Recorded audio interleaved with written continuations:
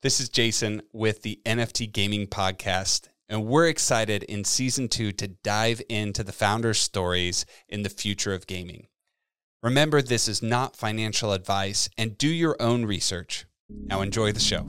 I always wondered what NFT gaming would look like. And then, I got in. Relationship building is the output of sovereignty. The implications are ginormous. Now you're actually making these economies closer to a real-world economy. Welcome to a new way of gaming. One that's owned by the players. Welcome, everybody, to another episode of the NFT Gaming Podcast and the very first episode of Season 2 of the NFT Gaming Podcast. We had a phenomenal Season 1, interviewed a lot of great games, and now we're kind of kicking off this new season where we're going weekly releases. So we're stepping up the number of episodes for the show, and I'm just absolutely stoked about some of the guests that we have lined up for this season. I was blown away by just the feedback of games that really enjoyed Season 1 and these game builders who are listening and have come in droves to try and get into Season 2. So we've got a banger lineup already, and I'm excited to start this episode with none other than Illuvium. Wow, I know. This is a heavy hitter for kind of starting off the season for Season 2. So before we jump in, big thanks to our audience. Obviously, you guys are the ones that are making this all happen. And we also want to just take a couple minutes or a couple seconds here for a quick note from our presenting sponsor for Season 2. This season is brought to you by Revelar, the NFT game engine that allows you to connect your game to the blockchain. Use Revelar's easy APIs to connect your game and focus on building the game that you love. Learn more at revelar.co. Welcome back to the show, and like Jason just mentioned, Illuvium is the first guest for Season 2. So today we're joined by Kieran from Illuvium. Welcome to the show. Hey guys, how you going? We're doing great. Thank you so much for being here. Now, you are the founder of Illuvium. Tell us a little bit about the game that you guys are building for any audience member that might not be familiar, though I know you guys have a pretty big footprint already in the NFT gaming space. Yeah, so I'm actually a co-founder. So two of my brothers founded it with me, which is pretty interesting. But so Illuvium it's a universe of games that we're building. And it starts off with Illuvium 0, which is your industrial city type builder. You can play that on mobile. The idea with that is you're going in there to extract resources off the land that you own. You then take those resources and you can either sell them for a profit, or you can go into another one of the games that is inside this universe, which is the overworld, and you can start using those resources to cure shards.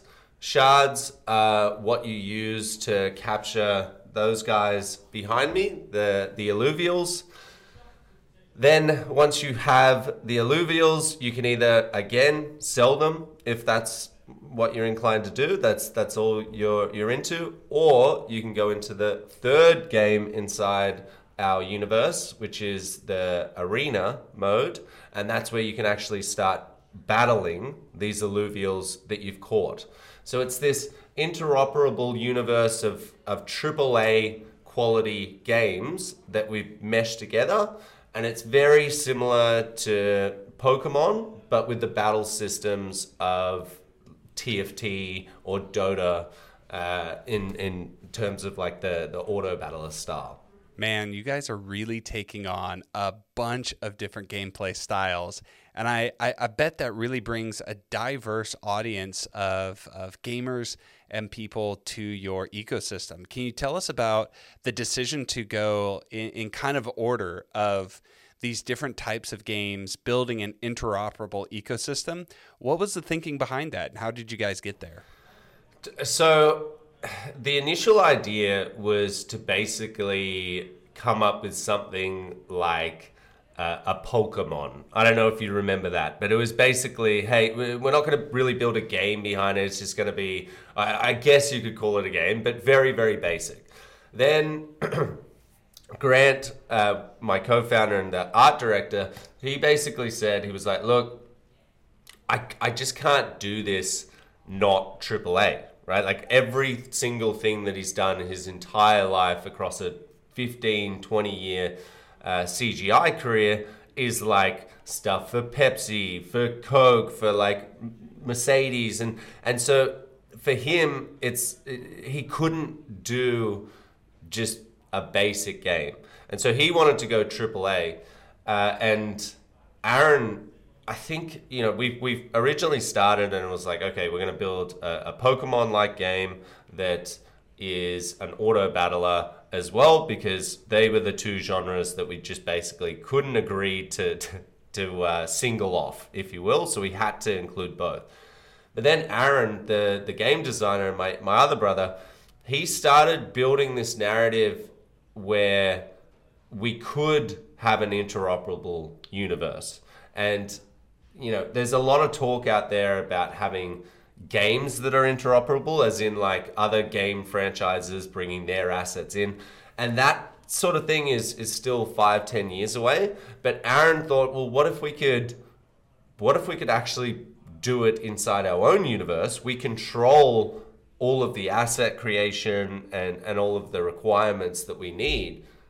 How cool would that be if like all of a sudden we have this mini game down the track in a year's time, and you can take an alluvial that you've caught in the overworld and maybe you use that creature as your character in like a Mario Kart style mini game where you're driving around with a squiz, so and the point there is that you don't need to buy anything anymore. The asset that you bought, imagine like taking a Fortnite skin and then using it in their next game as a skin that you don't have to pay for. You've already got that value. It sounds like an incredible story already. I think that these AAA style games are really what's going to bring about a lot of mass adoption to this space, which is really exciting for me to see kind of the quality that you guys hold yourselves to. In terms of, as you had some of those initial conversations as a group, when did you decide NFTs were kind of the way to do this and create that interoperable world experience that you're talking about? Yeah, so there was actually another brother in the mix, and he was one of the, I guess, the OG founding people of DeFi, and he created Synthetics Protocol. And so I traded crypto back, like 6-7 years ago or whatever, Ethereum back when it was like $8. And so I had some exposure to crypto, and it wasn't until Kane mentioned that brother that I was talking about. He said, look, crypto is really taking off again. It's middle of the DeFi summer. Our token has gone nuts. Like, you just need to jump back in. And so I started trading again, like heavily, like fully degen trading, like 18 hours a day type thing. Trying to learn everything about DeFi, everything about where's crypto gone now. And I just happened to, like, I've always loved gaming, and I just happened to stumble upon Axie Infinity. And I wasn't impressed by the game at all, but it was the underlying technology of NFTs that made me think, what if we could actually create a game that was decent? And then it wasn't until Grant and Aaron came on board that it was like, okay, let's take this thing to the next level and go like fully AAA here and start competing with League of Legends Teamfight Tactics. Man, I think you're already on the third brother. Are there more brothers that you? That's it. Okay, so the four of you, that must have been an incredible experience in the ups and downs of co-founding a company with your brothers. Can you tell us a little bit more about that? Because I know what my brother's like, and I love him to death, but sometimes I want to punch him in the face. Sorry, Josh. Yeah. Grant, I think, has punched me in the face. I think the fourth month we were mucking around. Didn't have anything to do with business, but just brotherly stuff. And he is a really, really good boxer. And, you know, I'd like to think that I can, you know, throw a punch here or there. And we started having a little go at each other and getting under each other's skin. And he said, "Mate, I'm gonna hurt you if you keep going." And of course, I kept going, and he cracked my rib. So, So we have not only physical fights, we have a lot of verbal fights, but we made a pact at the start of this, and we said, "Look, like this project, because we're all business related, like in some fashion, right? We've either started companies together or worked in businesses together our entire lives, and we've had issues our entire lives of, you know, being super competitive. Like, it's just realistic, right? Like 4 super competitive brothers." But we made a pact at the start of this, and we said, no matter what happens, doesn't matter, you know, how much we want to kill each other, we have to stay on target and not let anything personal get in the way of this business. Well, this brings a new meaning to the term of like brotherhood startup, right? Being in a brotherhood with your co-founders. That's intense. Was there a backstory in terms of the mission that you guys aligned on, right? To get 4 brothers to take this pact and agree on a mission must have been an interesting task. Well, I mean, it obviously at first started. It was a little bit hard to navigate, right? Because Grant and I, we wanted Pokemon, right? We loved Pokemon when we were growing up, like that collecting side of it. I knew that NFTs were all about collecting, and Aaron came at it from an angle of he hadn't looked into crypto yet, loved gaming, designed many games, but had just never looked into what NFTs could do or crypto or anything like that. And so he was like, "Look, I don't want to play Pokemon. I can't dedicate years of my life to building a game that I don't like." And so he was just like, I'm not in unless we can come up with something like, can we just build Teamfight Tactics, like a better version of Teamfight Tactics, an auto battler? And I was like, no. And so like we were sitting there going back and forth for days, actually. And then Aaron finally was just like, "You know what? I will design it so it's both. And then no more fighting. It's literally just we'll come back in 24 hours and I'll have this done." And Aaron's insane, right? Like he just that night, he didn't sleep. He goes away. He does, 300, 400 pages of a game design document, which basically was an amalgamation of Pokemon and TFT. And we were like, wow, that's amazing. And, but then the trouble was convincing Aaron to do AAA was really, really hard because he hadn't had that experience of designing a game of that quality before.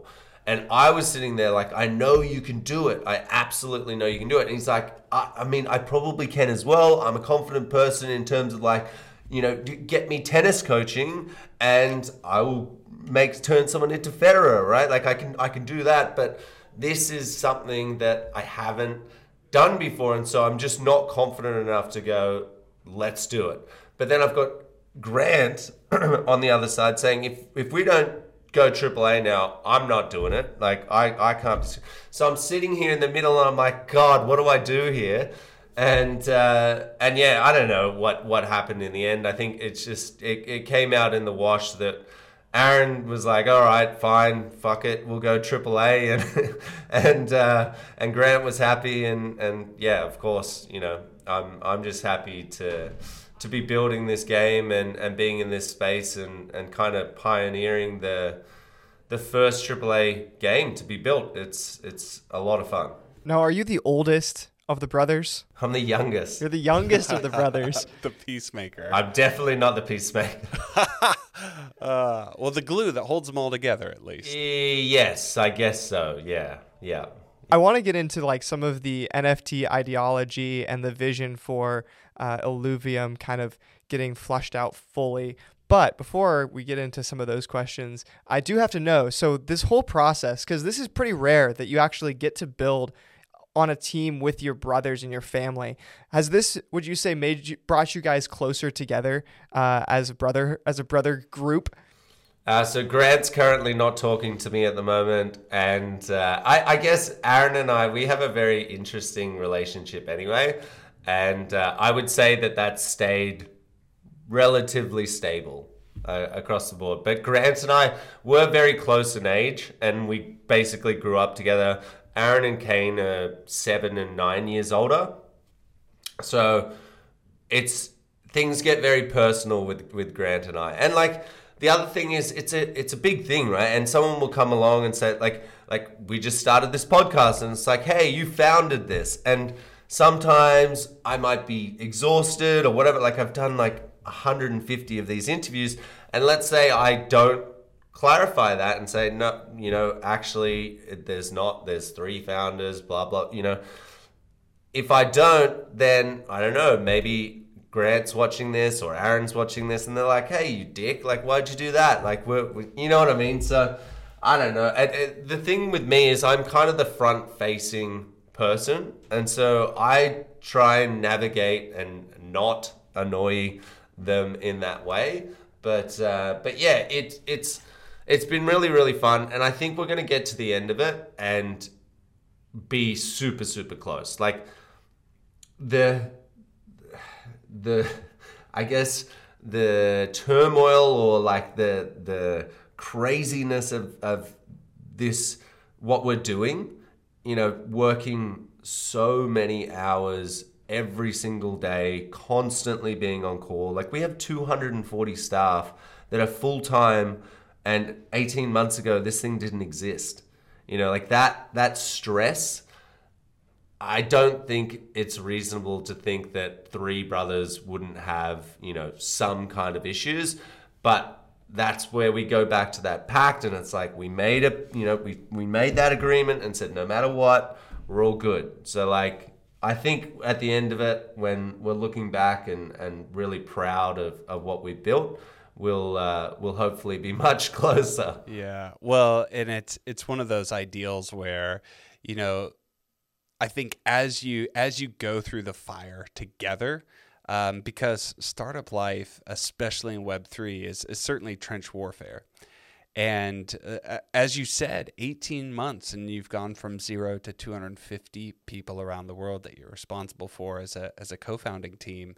That's going to put pressure on anybody. And I appreciate your vulnerability and your honesty there, Kieran. It's good to hear that from other founders, because it's a stressful environment. And I think that as gamers, one of the things we want to hear more of and see is, how does the vision of this founding team actually tie into the game that we enjoy playing? And whether that's playing an alpha version early on, and then a beta, and then going into the full gameplay itself, like that story is part of every gamer's experience with your game. So kudos to you guys for hanging in there and working through that as a family. Yeah, no, I appreciate those words. Yeah, it's look, it's tough, but at the same time, we're all 3 of us are very realistic, and we're very honest, right? Like what you see is what you get. I'm not going to mince my words or anything like that. So, and I think people do like that. It's like, okay, we get raw honesty from these guys, like what actually is going on behind the scenes. So. And coming from different backgrounds of exposure to cryptocurrency and NFTs in general, was there kind of some not maybe disagreement, but misunderstanding, or even kind of unknown factors of coming into an NFT space and not knowing exactly what NFTs are capable of for maybe some of the brothers, and what that might look like as kind of this NFT and gaming and sci-fi and AAA and game design, kind of backgrounds all came together? Yes. So we all have very diverse skill sets, right? Like that's the thing which, like my 15 years of startup business experience, grinding, raising capital, all of that has gone into it. And I really think you need someone who's like battle hardened from like startup warfare, as you say, like literal grueling days of no pay for weeks on end, getting through that, paying your staff instead of yourself, like all of that. You need that.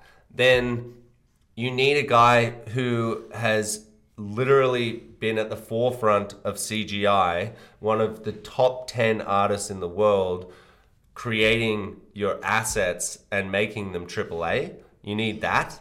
Then you need a guy who is crazy enough to be able to build a game design document that's 2,000 pages in literally 3 days, right? And all three, it's like this trinity of skill sets that come together, and then that filters out across through the team, and it really resonates with them. And on top of that, you've got us.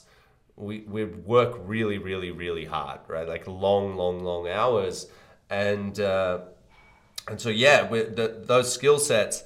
But at the same time, those skill sets are good for certain things, right? So it might be blatantly obvious to one of us, but the other two are sitting there like, no, man, like, do we even need to use NFTs? And it's like, what? Whoa, where did that come from? Like, and then, me sitting there being like, do we really need to have, AAA graphics coming up? And Grant's like, I refuse to not. I will not work. My reputation is not, so yeah, it's been tough to navigate through. But again, we sort of go back and say, like, whoever has the most expertise in this area, that's the person that's the gospel, right? We'll listen to that person. And so that's why I think we've been able to navigate and make fewer mistakes than most teams, is because we've got a lot of coverage in skills. I think that as you tell this story about you and your brothers like building this company and this game together, there's a lot that we have to look forward to with the actual game itself. So in kind of a transition here, I want to hear more about Illuvium the game. Where is it today? And maybe a selfish question for myself: why Ethereum? Talk to us about the choice of Ethereum, and where Illuvium is today. Yeah, so I mean, Illuvium, where it is today is we've got a beta out for the survival mode. Survival mode is essentially a training version of Arena, which is the PvP auto battler component. And so we've got about 7,000 people playing that. We're just about to increase that to 3,000, I think, later today, which is good news for people in our community. And why we chose Ethereum is because we think Ethereum is going to win out in the end, right? Like all of these side chains and other scaling solutions and stuff like that, on different networks, eventually we think that noise is going to end, and it's all going to come back to Ethereum. And so Ethereum has the most amount of network effects right now, the most amount of devs, the most amount of projects, all of that kind of stuff. But we think that that's going to only increase further and further and further as it builds out and we get to ETH2 and stuff like that. So yeah, I mean, we're not ETH maxis. I don't want to say if another chain came flying out of the gates and took, let's say, 100 million Web2 gamers, or let's say Steam built a chain or something like that, not ruling it out. But right now, it just makes sense to be on the largest network when you're trying to be the largest game in the world. Do you think you've got the opportunity to overthrow Axie in this next wave of NFT gaming and the legacy that they left in kind of the last wave? If we don't, I'll be in that harbor over there. I tell you that. Man, that's Did your brothers throw you in there, or They should. They absolutely should. We'll all three of us will be jumping in there, so we can throw each other in. what is some of the utility value of these NFTs on Ethereum within the Illuvium kind of world that you guys are building out? So many NFTs to choose from. So the utility of the alluvials that you capture in the overworld is the ability to go into the ranked mode where you can earn yourself ILV tokens as rewards for winning matches and stuff like that. Then you've got Illuvium 0, where if you go and buy a land NFT, you have the ability to extract these resources, which are valuable for anyone playing the main game. So you can sell them to other players and extract the value there. There's so many different examples of NFTs that we have spread across the entire universe. Well, if you've got such a broad universe, how are you guys tackling some of the gas fees and transaction problems on ETH1 right now?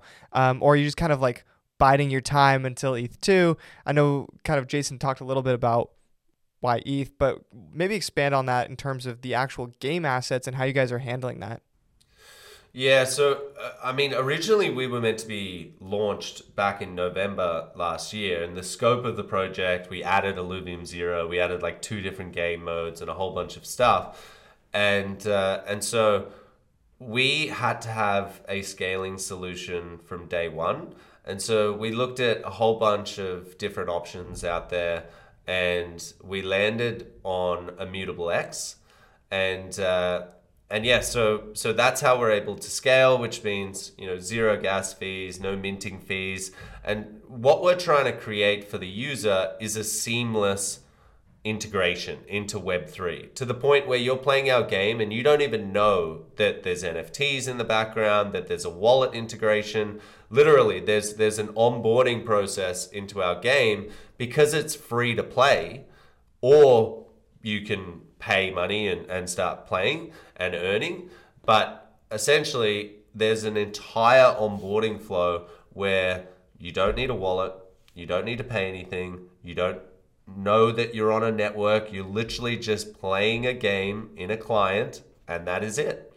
And that's how we think we're going to get to actual adoption here. Like, our goal is to bring Web 2 gamers to Web 3 games, right? And to do that, you need a frictionless experience across the board. And then once they're in and they're like, wow, I love capturing these alluvials, but what are these other ones over here? Like, how do I get a tier 1? Oh, okay, I need to create a wallet. And we make that really easy. You can internally create a wallet inside of our system. So you don't even have to go out and make an immutable wallet and a MetaMask wallet and all of that kind of stuff if you don't want to. And we gradually step them through this process. Then we say, okay, now you've got some assets that you've gone and collected. As you can see on the Illuvidex, you can sell them. This entire process, again, they've only created this internal wallet. Then they might say, okay, well, now that I'm here, what is crypto, right? And this is how we think we're going to get to mass adoption for DeFi and the overall general crypto market. Is that person is so much more likely to start looking at, hey, maybe I buy some Bitcoin or some Ethereum after they've experienced a really good feeling. They know games, it's not alien to them. And, that is what truly excites me, because I think that we can be the first game to truly get that mainstream adoption. Man, that's excellent. I'm curious, Kieran, what do you think, or what would you tell somebody who comes into Illuvium, plays Illuvium, has an incredible experience, and it's their first touch point into crypto. Why do you believe that it is so important for everybody to have exposure to this crypto world? It's permissionless. It's ownership of your assets. It's not having an intermediary to say, you know, if I'm transferring you money, why does there need to be someone in the middle of that? Why it just doesn't make sense to me, and it never has. The same thing when I had that aha moment when I stumbled upon Axie. I've gamed literally all my life, like since I was 4, 5 years old, and since I could use a computer. And the one thing that has annoyed me or frustrated me is like things like World of Warcraft gold. They never let you sell it. So you got random people meeting up on the street and all of this stuff. Why? Like, I don't like rules, right? Like, I hate rules. And so for me, I'm like, I caught that. I spent the 1,000 hours to get to that final boss that dropped the sword of destiny, which I needed. You know, everyone is seeking this sword. Why can't I then sell that to someone? Why can't I then keep that forever? Why, if they sell the game, does my asset go with it? And all of these questions made me think, you know, if there was something else, you know, if there was some sort of technology where users could have real world ownership of their assets, it would be insane. And gamers have been wanting this for years and years and years. So that's why it's so important. Yeah, we've talked to a lot of different games on this podcast, and kind of a reoccurring theme that I hear over and over again is about the ease of use and getting users onboarded from Web 2 in a seamless process. But most founders also kind of point back to Axie Infinity as like this aha moment. I know that was for us as well, kind of seeing that for the first time. So for somebody who might not know all that much about Axie, it's kind of a monsters fighting game where they used NFTs, and it was kind of the first one to really make a name for itself in NFT gaming. But what was it about seeing that game, Kieran, that really made that aha moment click in your head? It was when I could sell the asset. So it actually, I didn't even really know what I was doing, right? Like I was playing the game back then, and they probably fixed this now, but it was a very janky onboarding process. Like, you had to connect multiple different wallets and stuff like that, and transfer it onto a bridge and all this. And once I finally got on there, and you had to go and buy these assets, right? Like, that was how you started the game. And I was like, what the hell is, like, why do I need to, like, every game that I've played, they give you a character, right? Like, what is this? And so I was kind of like, surely no one's doing this. Like, you wouldn't, like, you would play first, then you would buy assets, maybe, like, I don't know. And then I started doing a bit of research, and I was like, holy shit, this thing has like 10,000 players or something. And this is like early days, and 10,000 players in crypto, like that's a very big deal. Especially back then. But I had to go and buy these assets, and I had to spend $1,500. That was how much it was. That was the barrier to entry to get in back then. And I remember calling my brothers and saying, like, I was actually on the phone with them, and I was like, this is just insane. Like, I've been trying for an hour to get into this game, but people are doing it. Like, why? Like, why are they playing this game?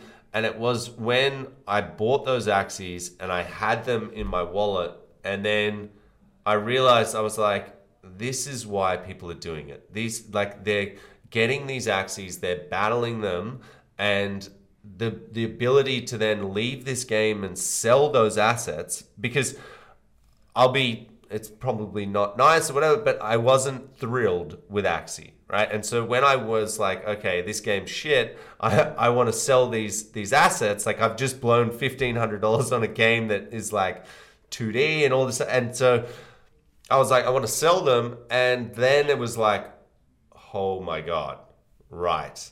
That's what people are doing. Like the ability to have verifiable ownership of your assets is what is gravitating people to this game. And then you start looking into things like the in-game yield that people could earn.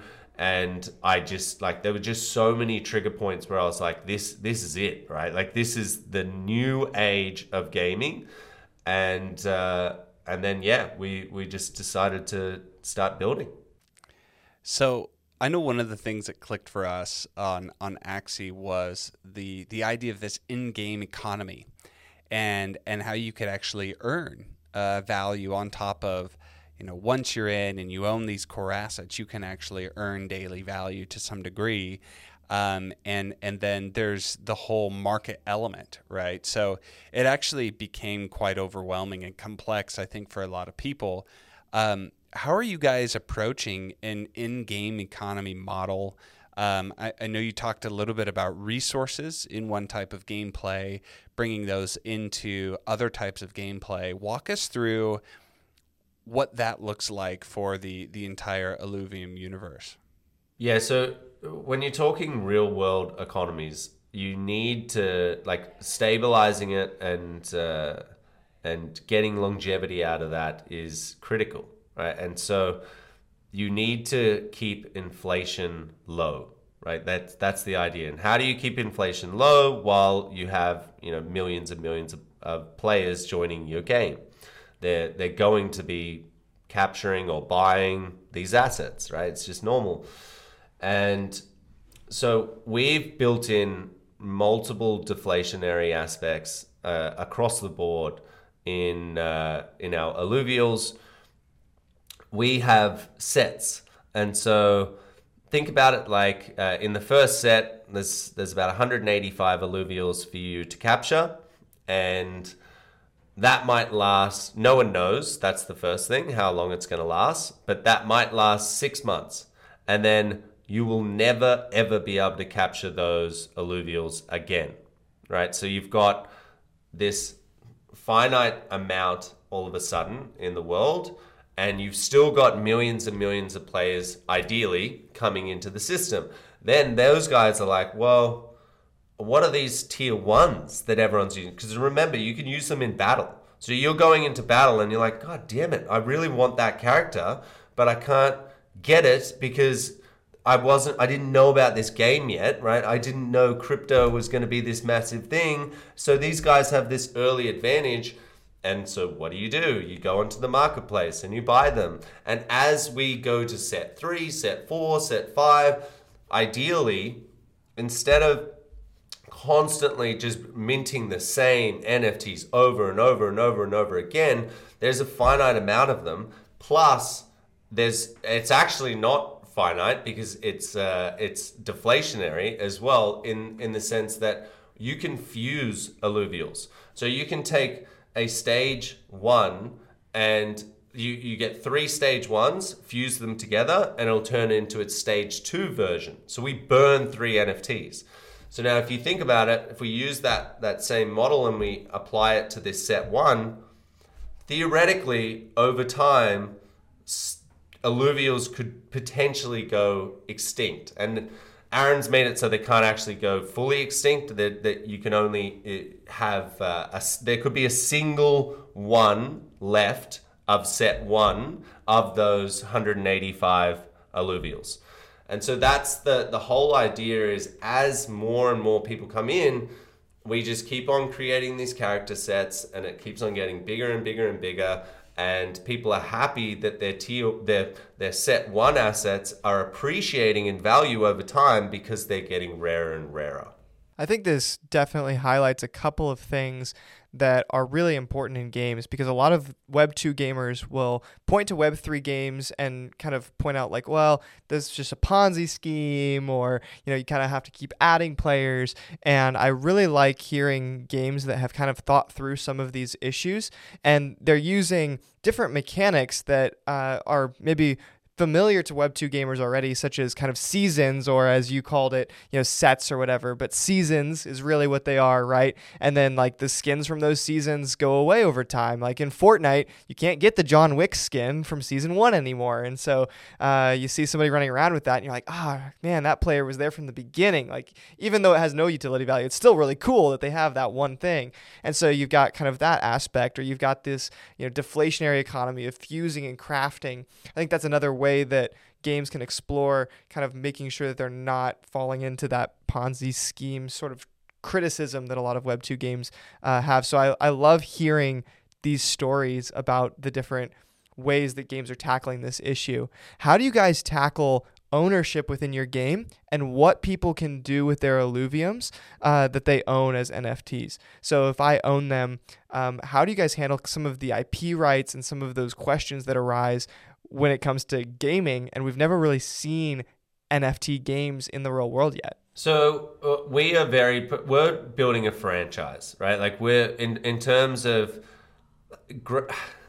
so Grant, he comes from a print background, very, very connected in CGI. He's brought in a whole bunch of people in his network that have worked on like major films. We're talking, Star Wars, Godzilla, all of these types of massive movies.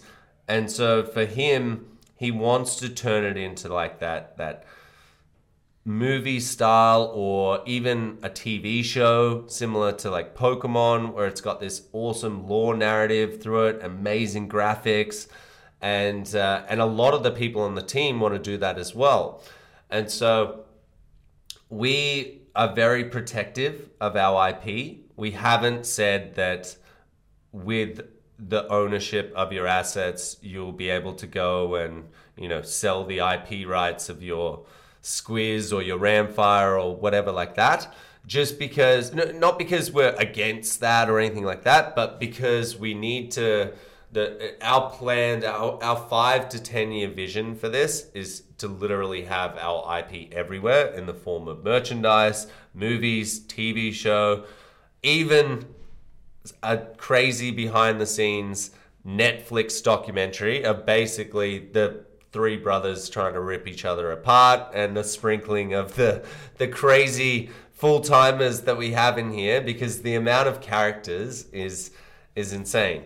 So yeah, we haven't gone down that route, and it's not. I'm not ruling it out or anything like that. But I get your question. There's a lot of PFP projects which are using that as a way to give utility back to people. Bored Apes is probably the best example there. But yeah, we're just treating it a little bit differently.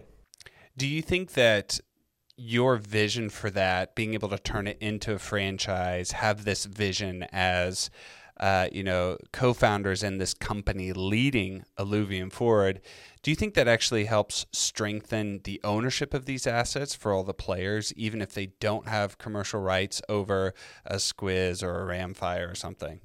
I think it gives people confidence that Charizard card that I had back 20 years ago, that is now super valuable based on the fact that Pokemon is a franchise. There's merchandise everywhere. You see the brand. There's so much value in that brand that people still want those cards. I think people have confidence in knowing that we are not going anywhere for the next 10 years, right? We're building games that are of impeccable quality. We refuse to not do that. And with that, you're going to see, 5, 6, 7, 8 titles over the next 10 years that we produce and deliver. And I think that gives people confidence that, yeah, I do want to hold the Genesis set of Illuvials, because this thing isn't a flash in the pan like most crypto projects. So I know that you've kind of poked a couple times at TFT and Riot and their popularity that rose from League of Legends and then into these other game modes of teamfight tactics and some other things. How do you think about growing this franchise or this company to compete with entrenched gaming companies like Riot? So Web3, that's our silver bullet, right? Like now, if you ask me that question in Web 2, I would say we're going to beat them because we have a game designer that was literally addicted to that game for so many years, and every little gripe that he's ever had, he's made sure that our game doesn't have it. And so when you're talking an auto battler, I would say I would back that guy to build a better auto battler than anyone on the planet, right? So we would have that, but we're in Web 3, so we've got two things. So in the background, that is happening. Aaron is designing, and we are building a game that I am very, very, very confident will end up being. If you ask Aaron, he'll say, "Oh, probably not." You know, it's. I love to, you know, but I'm gonna hit you straight and say I almost guarantee it's gonna be better, right? But when you go to a TFT player and you say, "Oh, you love playing TFT. How many of those characters do you own and can go and sell?"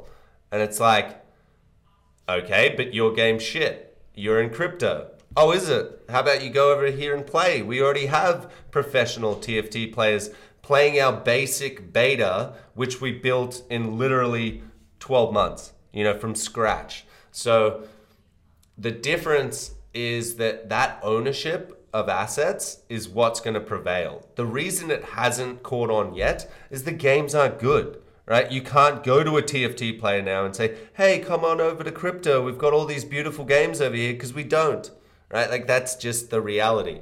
But when you can, and when we do have all these games and studios start releasing and building these AAA titles with ownership of assets, and the ability to earn and all of the amazing things that you get with it, my question is, why would I play a Web 2 game? I love this guy's confidence and the excitement. You can just feel it. Wow. I want one of these t-shirts or the merch now. signed by all three brothers as they're fighting over the last beer. Oh, man. So I know this has been a lot of fun, and we're getting towards the end of the episode here. What are ways that gamers who are listening to this podcast and maybe intimidated by Web3, and they're really excited to hear some of your vision around frictionless ways to play games, and they want to check out Illuvium more, where should they start? What's the best way to get involved at this point? The best place is the Discord. And so the other thing that I haven't even touched on is we're fully decentralized. So we're governed by the people. So imagine if on top of everything that I just spoke about, all of these benefits that you get with Web3, and the game is actually good, guys. No issues there. On top of that, you get to decide how the game is built. You get to decide if you want to remove a character, if you want to add a character, if we want to not build a MOBA expansion and we build a first-person shooter or a racing game or whatever. Literally, the people who own the ILV token, they control the progress and the delivery of the game. And so that's a really, really cool aspect. And to get involved in that, the best place is the Discord. You go in there, there's 220,000 people in there. And yeah, it's just an awesome community where you can really see like, okay, like maybe Web3 actually isn't so bad. Like these are real people. They've already converted over. Like Web3 gamers, we didn't just start gaming in Web3, right? Like we have been Web2 gamers that saw the light and we converted over. And so, yeah, I would say jump into the Discord. You can follow us on Twitter. But yeah, we got some awesome stuff. I'll, of course, link all of those in the description down below in the episode, so you can go check out all those links. And before we wrap up, now that you've brought it up, I actually want to touch on this because I have some questions on your decentralized aspect. How do you guys as a game team handle being fully decentralized like this and giving kind of the decision-making power over to your community, I'm sure through a voting mechanism kind of with those tokens, how does that affect the way that you look at your roadmap and decide what you're going to build and even prioritize certain things? Are there situations where you get partway down the line and then everyone's like, oh, nope, don't build that. And you're like, but... It's the fifth brother, man. Yes. It's the fifth brother that comes in. It's that shadow brother. It's just millions of them. Yeah, no, it has its challenges, I'll say, but it also has many, many positives, right? Like our community is so strong. They know if we miss something, and I'll draw that back a little bit. So we built a very, very clear white paper, a very clear project plan of exactly where we wanted to go. And of course, we built up on that scope as we've gone along. We've thought we just need to add this, we need to add this. And so it has gotten larger, but we very much have people in our community on board with our vision, right? And so the council, which is our governance, they're there to improve the protocol, right? So not so much to just derail us, and yes, they theoretically have the power to do so, but it's all about more so keeping us within the rails, right? Like if ever there's something that we miss, they can write an IIP, which is an improvement proposal, and say, hey, you guys, you missed this. One example of it is with our staking. Initially, the team and the seed investors were able to stake their locked tokens. That would have meant a really, really bad distribution for the community. And the community said, hey, that's wrong. Like, we didn't pick that up in the white paper. You guys are about to start staking. We can't. Like, this will be really, really bad. And so we go back to the drawing board, we change it, and we move forward. And so it's been pretty smooth for the most part, I would say. But it's challenging, but it's just part of the fun, right? It just makes it so much more dynamic and entertaining and just fun, which is what I'm all about. Well, and I can imagine as a seasoned leadership team, and you know this from having over 15 years in the startup space, that accountability, especially for founders, can be a guiding light when you're having just the worst day, right? And it can be so helpful to have somebody aligned with your vision that helps you through that process. 100%. Yeah, and it's especially good when it's 250,000 people that are backing you. It helps. It's good. One of the things that I think this whole idea and probably this whole episode really highlights is that a lot of these questions are not black and white or like, this option or that option. It's really a spectrum, right? And you have like ownership is a spectrum and governance is a spectrum. And so it's interesting to me as we interview these different games, these different founders, to see how different teams land on different kind of levels of the spectrum. And from what it sounds like, Illuvium, maybe not as much on the IP rights, and the ownership spectrum, there may be a little bit over on one end, but then on the governance, they're fully decentralized. They're letting their community dictate where the project is going. It's interesting to see kind of these different combinations for me. Yeah, absolutely. So I think you've given us an incredible insight on what the future of NFT gaming is going to look like, and the high standard that you're holding yourselves to as a team. As you go forward and you're setting up this legacy to topple Axie, which we'll absolutely look for you guys to do. What's the last thing that you'd like to close on in terms of sharing with all of the gamers out there who are looking at this transition from Web 2 to Web 3, and they're just asking themselves, like, why should I get involved? What's that last note that you would leave them? So I know I speak sometimes a little bit negatively about the space right now, and I say, there's no good games and stuff like that. I don't want to seem so pessimistic that it's like, hey, we're the only game building. That's not the case, right? Like I assure you, and you know, you guys interview games all the time.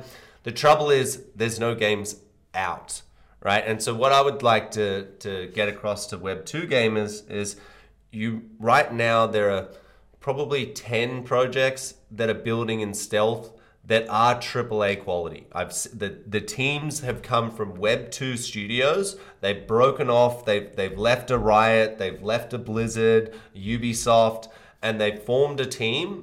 And they're starting to bring devs and artists from traditional Web 2 studios, and they're bringing them over to Web 3. I'm literally I'm so lucky that I'm entrenched in this space enough that I see these teams forming. And so it's not just going to be us. There is going to be a first-person shooter. There's going to be a racer. There's going to be an MMO. There's going to be a MOBA. I'm literally watching them be built.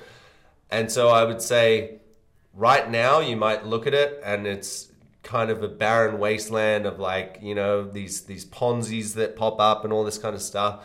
That is going to change. And once it changes, and you see all of the benefits that blockchain gaming actually gives you, and you don't even realize that you're on a blockchain or you're using a digital wallet or anything like that. You're just back to playing real fun games again, except you can maybe earn a little bit of cash while you're playing and have fun. That's when things are going to start getting really interesting, and this is going to be the next frontier of gaming. I truly, truly believe that. It's great to hear your vision for how this Web3 gaming ecosystem is going to grow. I am 100% on board. I think that these high quality, fun, repeatable experiences, these good games that come out, those are going to be the ones that really attract Web2 gamers to come into this space and give it a try. It's going to make it a lot less scary. And that's what we're really passionate about at the NFT Gaming Podcast. We started this because we wanted Web2 gamers to know that there's some really exciting stuff coming. And this is the future of gaming. But we're going to have to be the ones that kind of like rise up and demand it. Like, it's going to come from a consumer, player-driven perspective of people that are coming into these Web3 games and really saying, no, this is the way gaming should be done. So I'm really excited to see you guys continue to grow. I'm really excited to see this movement continue to grow. We're all very excited about what's to come. Kieran, thank you so much for joining us today on the podcast. It's been great having you for our first episode of season 2. Thank you guys. Yeah, I'm fired up already. Yeah, like really, really appreciate what you guys are doing. You know, we need more people like you that are pushing this narrative of it's not all bad over here. Well, thank you so much again, and I will go ahead and link all those links for Illuvium in the description, like I mentioned earlier. So if you're listening to this, definitely go check that out. Join their community. They've got some amazing videos online that you should check out as well. And stay tuned, because there's another episode of the NFT Gaming Podcast, Jason. It's coming next week. So we're going weekly now for season 2. Another big thanks to Kieran and Illuvium for coming on the show to kickstart us in season 2 of the NFT Gaming Podcast. Thanks for listening.